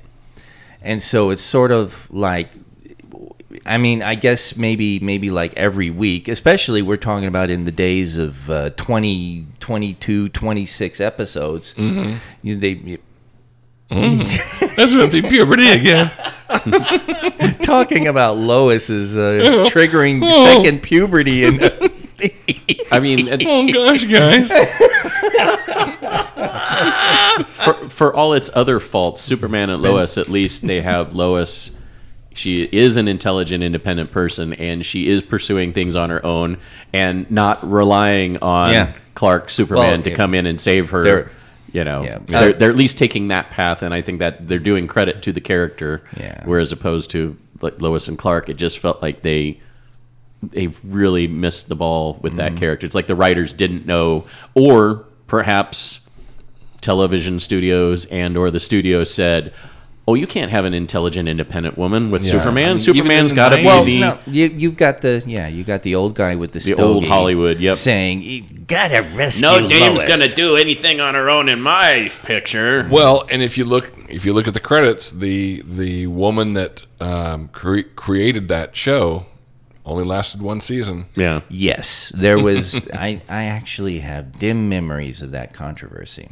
So it was just, well, okay. Hey, we got James Gunn now. That's right. So now Cavill's back, and I can't imagine that Amy Adams wouldn't be back. So. Well, I think if Cavill comes back, she's probably going to come Yeah, back because exactly. she did like working with him. Oh yeah, well, I think they worked out rather well together. Yeah. So I just hope they let her climb into a giant robot and try to find out where the there you evil go. villains Well, I mean, Hollywood seems to be listening to Geek Shock and responding to our input. So there you go, Hollywood. Todd, do you have any burning news issue? Any kind of? No, but I have a burning asshole. Oh. my. Well, Did you you eat lit some Barry spicy on wings? fire. Hot peppers. Burning no, ring of fire. What I've heard so far is kind of the news that really stuck out this week. Yeah. I guess I could go into what I did this week. Which Oh, is, yeah. which was kind of a What biggie, geeky things did you do this Biggie week? thing. I have finally joined the modern video game console era. yeah. I have gotten a hold of an Xbox, a Series X. Oh, I was gonna. I got a hold of an Xbox. Yeah. All right. Xbox 360. Watch out, Warren. I'm coming. As I'm like you, Jeff, I'm doing it on an older HD television. It's not 4K, so I'm not getting the full experience. Right. But it is an Eventually. impressive little console, It really I have to is. say. You know what? I've been playing with it, and I've been playing Halo. Oh. And this is coming from somebody that doesn't care much about Halo. But Xbox gets you. The moment you sign on to there, it's like, hey, you know that Xbox Game Pass thing you heard about? How about that first month's $1? Yeah. How you like that? $1. Come Oh, on in, try it dear. out. So of course I've done that. And I'm like, well, then I don't have to pay for Halo, do I? So there's not a lot of exclusives for that system yet. There's basically 3: Forza Horizon, Flight Simulator, and Halo. So I'm going to choose Halo of the 3. Damn it if they didn't make a fun Halo. This is the best Halo game I've played since 2, and it's better than 2.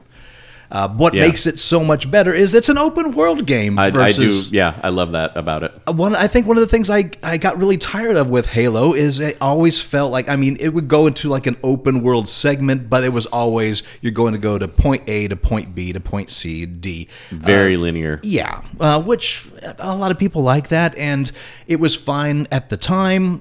Now I think I've grown past that. Right. What makes this really interesting is that even though it's an open world, the places that you go to creates little Halo games where it is point A to point B to point C, get some more story, and then you're back out into the open world.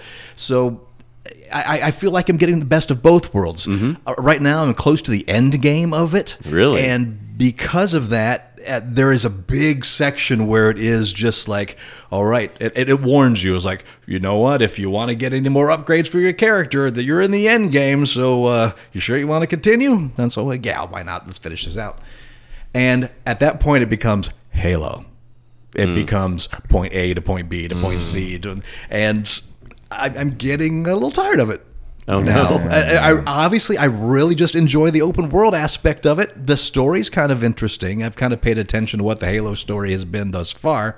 Complicated and weird, but this one's been enjoyable and just gorgeous. Even on a standard high definition television, just what they are doing with the graphics, the ray tracing, and just the reflection shadows, just the atmospheric aspects of it, just stand out. I've been playing a PlayStation 4, for ages now, and so now jumping into this new generation, it's not a massive jump. Again, wrong television, Right. but enough that you can tell and that it's impressive. And I've played the other two games because, hello, Xbox Game Pass, buck. So I have played Flight Simulator, snooze, big snooze. Always was a snooze. Well, always yeah. going to be a snooze. I was like, you know what? I'm going to play it. I'm going to fly over my hometown in Indiana. That's what I was going to do. So, but the closest airport you could fly from was Detroit. There's plenty of airport. There's lots of airports along the way. You can stop and land, but you have to start in specific airports. Oh. Interesting. And so I could start in Chicago O'Hare, or I could start in Detroit. So I'm like, well, Detroit's a little closer, so I do that, and I start flying. I hit autopilot and go to the bathroom, come back and continue flying. And there's just nothing but farmland. Of course, it's Michigan and Indiana. It's going to be nothing but. I was But going I'm to say, from Detroit to where you used to live, isn't that about an hour and 20-minute In real flight? fucking time. In real time, yeah. Oh, Yes. there are no. That's the thing about Flight Simulator. Everything is real time. You can't fast forward. Now, I will say this. It's impressive what Oh, they've yeah. done. Microsoft has incorporated Bing Maps. All right. So you're getting real satellite footage of what you're flying over. Everything yeah. you're seeing is like you're flying over the real world. And it looks and feels great. It's just no fun. Apparently there's some things you can do it. You could do some tricks. Yay. Okay. But I gave up. I think I made it to just the tip of northern Indiana before I bowed out and went back to Xbox. You didn't nose over and go, "I'm coming, Mom." You know what? I should have. Why didn't I've deleted it. I was like, why don't I even just do That's funny. Yeah, well, you would sound like just ruin some farmer's cornfield. That would be the way a Todd would end a boring game. He's just like go out in a blazing ball of glory. Yeah, I'm taking out the barn. There you go. And then I did Buying the farm. Yeah. I also played Forza Horizon, a surprisingly enjoyable game. That's what I hear. I've never liked the Forza games. I'm No. not a race game guy anyway. No. Surprise. But man, this has been really enjoyable so far. And one of the enjoyable things is that other people in your friends list who have played that game are represented in the game when they're not playing it. Really? So if they have driven a particular race, you're racing against them in the race they did. It's kind of neat. Oh, that is interesting. So it's fun to pass Bleak. So hi Todd Agnello. Did you now? Do you have a nice little car dash set up? You're working with pedals and a wheel and steering wheel. This is Forza, man. You you are drinking rocket fuel. Yeah. This is for car nuts, car nerds. This Yeah, is but what this is I'm for. saying, is this your controls? Is this WASD? Are you saying did I rig something up in the Keyboard living and room? mouse. No, I don't know how a car racing thing works in the console game. It's literally the stick moves your car. It's Really? So there's- you're still on the controls? Yeah, I didn't do any kind of fancy. I don't like car games enough to invest in some kind of like steering wheel interesting thing. What? But you got Flight Simulator too, so. Well, until I deleted it. That thing is a massive resource hog, though. It really is. Put it this way: the day after I downloaded all these games for the Xbox, I was warned by Cox Communications that I'd used over half of the amount of allowed data No shit. because I've downloaded so much. Wow. Wow. Flight Simulator alone is 150 gigabytes. Holy shit. It's massive, absolutely Wow. massive. nice. Wow. And wow. I played a little of another game, a game called Grounded, a game I've been wanting to try on the Xbox since I heard it announced. It is a survival game, kind of a Honey, I Shrunk the Kids kind of game. You are an amnesiac teenager in the backyard that has been shrunk down. So Okay. you don't know how you got there. All you know is that the grass is tall and the ants are big. And you have to maintain your thirst and hunger level and try to figure out what happened to you and how to get regular sized again. Maintain your thirst and hunger, or maintain like hydration and That's what I said. I was gonna say, Yeah. I'm so thirsty and hungry, and the whole goal is to remain, To that remain way. It's always nitpicking, Kirsten. it's a very Buddhist It's kind of a- thing. Yeah. Well, right now I'm like earlobe deep in paperwork and stuff, so I have to nitpick every moment. It's a fascinating game. I really enjoy Grounded. It's that kind of a Minecraft without building. It's the survival aspect without the building aspect. A lot of games out there like that, like Conan is a survival game. And, Conan. yeah, that's what I said. 7 Days to Die, Ark. Where you're establishing, you can build bases and so on, but what's really frustrating is it has that survival mechanic that is the worst, and that is when you die, all the stuff you have is where you died. And if you died where there was a bunch of giant spiders, which you had no business fucking around with, you're never going to get your stuff back. That sounds awfully specific, Jeff. Not just a Yeah. generic sample of. Spiders in this thing are fucking scary. Dude, spiders are scary. Period. Yeah, but they're they're giant. But yes, they're giant. Whoever designed this game nailed it. Spindly, creepy motherfuckers, every one of them. It's even when you see the first time in the distance, you're like, I don't go there. That's Yeah. where the spiders are. It's so Except you creepy. did. It's so creepy that it has an arachnophobia removal. Like if spiders really freak you out, if you have full-on arachnophobia, you can press a button to remove the spiders out of the game. Okay, good. Yeah, my youngest sister would hate it. Yeah, no, She'd be I might definitely actually turning that have some on. problem with that. Yeah. But it is meant to be a multiplayer game, so you can play it solo, Ooh. but you can also join this thing up with your friends and try to conquer the backyard in a group. And it looks like it's something that can go like Minecraft, where you're on and on, where the game exists whether you're playing it or not, so friends can jump in and out of it, kind of like the Minecraft server we have for Geek Shock. Can you play a spider though? No, absolutely see, not. In fact, I think there's only 4 teenagers you can choose from. I would actually, I think I could handle my arachnophobia if I was the spider, and I just have to avoid mirrors. Creepy ass spiders. Yeah, and then just pursue And mites are assholes. my. But so if I had to give them up numbers, Halo 8 out of 10, Grounded 7 out of 10, Forza 7 out of 10, My goodness. and Flight Simulator 2 out of a long flight. So, speaking of video games, I actually have a What Geeky Thing Did Barry Do this week? No, I don't Oh, boy. care. Okay. Why He's do not- I care? He's not here. I know, but and What- he's not going to be. What here geeky next thing did week either. Barry do? He sneezed a lot. yeah, yes. But before he did that, he messaged me and was like, "When are we gonna play Civ 5?" And I was like, "Tonight." And he was like, "Oh, okay. When?" I go, "Well, I got to get dinner, so give me an hour." So we actually played Civ 5 for a while. How long's a while?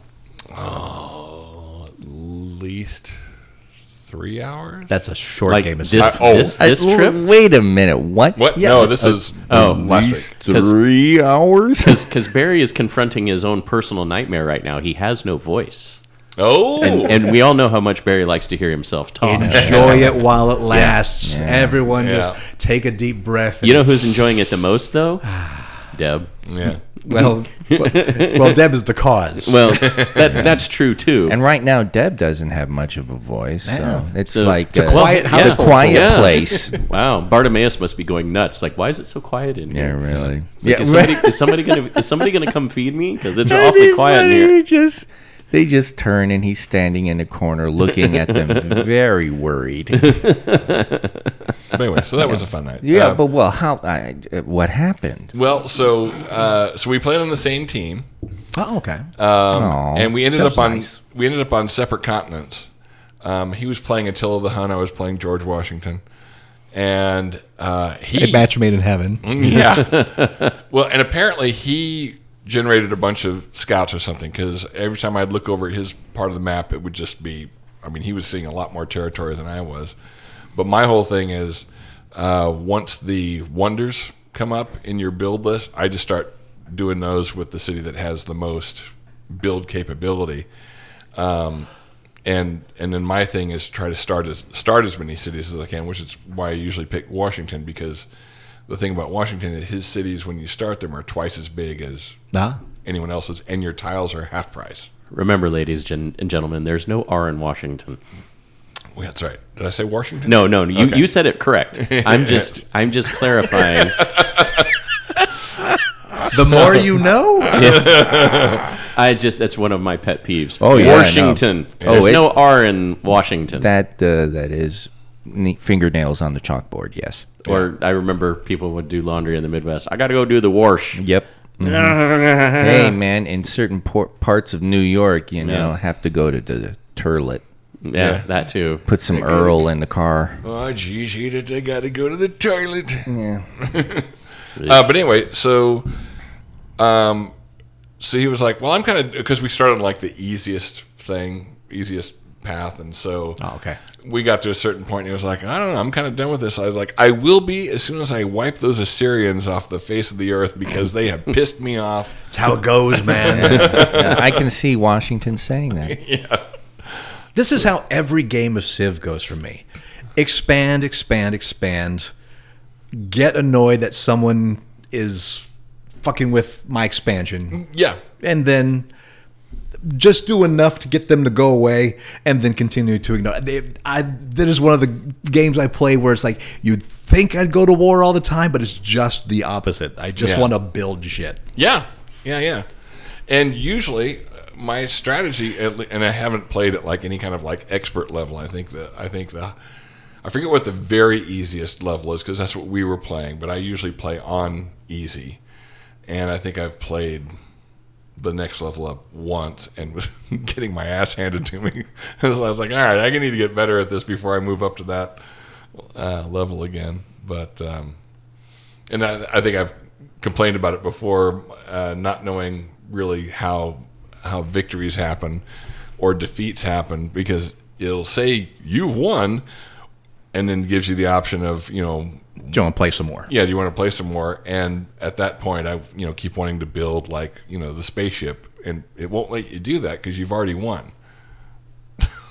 So did Barry show you how to build a spaceship? Not yet. We haven't gotten that far. Oh, wow. Yeah, I haven't.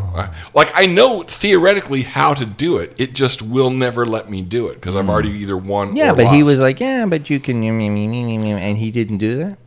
No. No. I think if I was playing with Barry, I would do it cooperatively like you were doing. Uh-oh. But Backstab. But I'd be trading with all the other civilizations and giving them so much that they're kind of like, yeah, we're friends. What do you want to do? Why don't you go wage war on Barry over there? There you go. There you go. Well, you did say you would be trading. I did. Spot on. Curse your sudden but inevitable betrayal. Yeah, Really. I did for the first time try out the Americas map a couple. Well, of I times. hope so with Washington. Yeah, yeah. But it's weird because it cuts off pretty much at the Canadian border and at the Mexican border? no, Yeah, the American map? about halfway through Argentina. wow. On the southern end. So it's basically just the Americas without the Arctic parts. Yeah, and it's like That's weird. Why? It's You really can't weird. do Arctic and civilization? Is there something I'm What missing? did Canada do to deserve I that? know. Yeah. Or what did Chile do? Whatever Right. it is, blame Canada. Yeah, Well, the funny thing there with I don't even you think you said get to the with Great Chile. Lakes. Actually, now that I think about it, What? Yeah, I don't Wait a even think it minute. goes. And as how far do north you as the miss Great Lakes. Chile? That thing is like the entire length of South America. Yeah. So anyway, but that's on the other hand, that's a fun map. And the first, but again, I had one of these other damn civilizations get in my way. Those Assyrians again? No, I think it was Montezuma this time. Because my first city spawned right in the middle of the Amazon. So you'd think that would be bad, but actually what happens is the jungle won't let you do anything unless there's bananas or something there. So what It's a great sentence. We have another T-shirt, folks. The jungle won't let you do anything unless there's bananas there. the jungle won't let you do anything. Quote from Werner Herzog.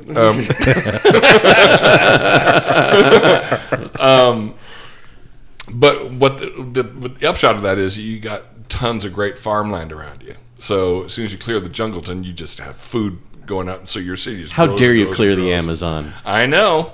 How dare you? Friggin' Bolsonaro. Yeah, but I got farmland, so Yeah, friggin' Bolsonaro. But then I was gonna put a city on the coast, and a barbarian stole my settler, and then frickin' Montezuma. Montezuma and the Amazon? It makes you tell great stories. I know. This is like the most ignorant pulp. This is a guy. He didn't even No. bother to do minimal historic research. This is like the AI writing a is the story. AI writing- Yes, Yeah. there you go. Yeah. Yeah, And then a barbarian stole Steve, Midjourney is for pictures, not for stories. So anyway, by the time I sent another settler out there, Montezuma had already put a city up in my. Where I went. And meanwhile, Lincoln is building the Hanging Garden. Exactly. Or Chichen Itza. Chichen Itza, are they like a prelude to Cheech and Chong? Indeed. They're less stoned. Less stone. Washington in the Amazon getting thwarted by Montezuma.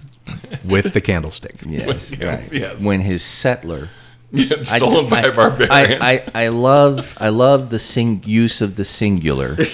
I don't know anything about Civ, so I'm supposing this makes sense to everybody. It absolutely does. What's your Montezuma? Write to us. Comments at geekshockpodcast.com. And, of course, we want to thank all of our Ko-fi members for supporting us. We really appreciate you, and we appreciate all our listeners who have stuck by us through all of these crazy years that we've been Absolutely. doing this little thing that we do. All billion of them. Absolutely. And until next week, instead of going through the normal order, Todd, do you want to take us out? Until next week, I'm Master Torgo. 80s Jeff. Commander K. And Professor Biggs. We'll talk to you next week in Geek. And I also want to throw it out there. Michael Johnson needs a little help. If you Yes. can possibly help him, he put his a GoFundMe onto the Shock Monkey's lair. Yeah. So if you're at all able to help him and his family out, please do. Any little bit helps. He's had one bad thing after another happen to him over the last 10 months. He is the guy that started the Shock Monkey's lair, and he's really kept it going all this time. So we really appreciate your support. A trooper and a fan going way back. Absolutely. So God bless you, Mike. And on the Ko-fi level, I have finished the Grave Golem. All right, so I know I said I was going to give it away this week, but then work shit happened. So I will be giving that mini away next week, and I'm now deciding what the mini after that is going to be. So stay tuned for that. So, but the Grave Golem, which is probably one of the coolest things I've painted so far, Pretty good. is going to be given away next week. Yes, it is. So, and by the way, Jeff, Yeah. we actually did do it in the normal order. Yeah, well, but just because I had Todd take us out. Yeah. Well, you said instead of the normal order, but Todd, why don't you take us out? Well, because I was going to close it out, and then I changed my mind mid-sentence, so Wha- go fuck oh. yourself.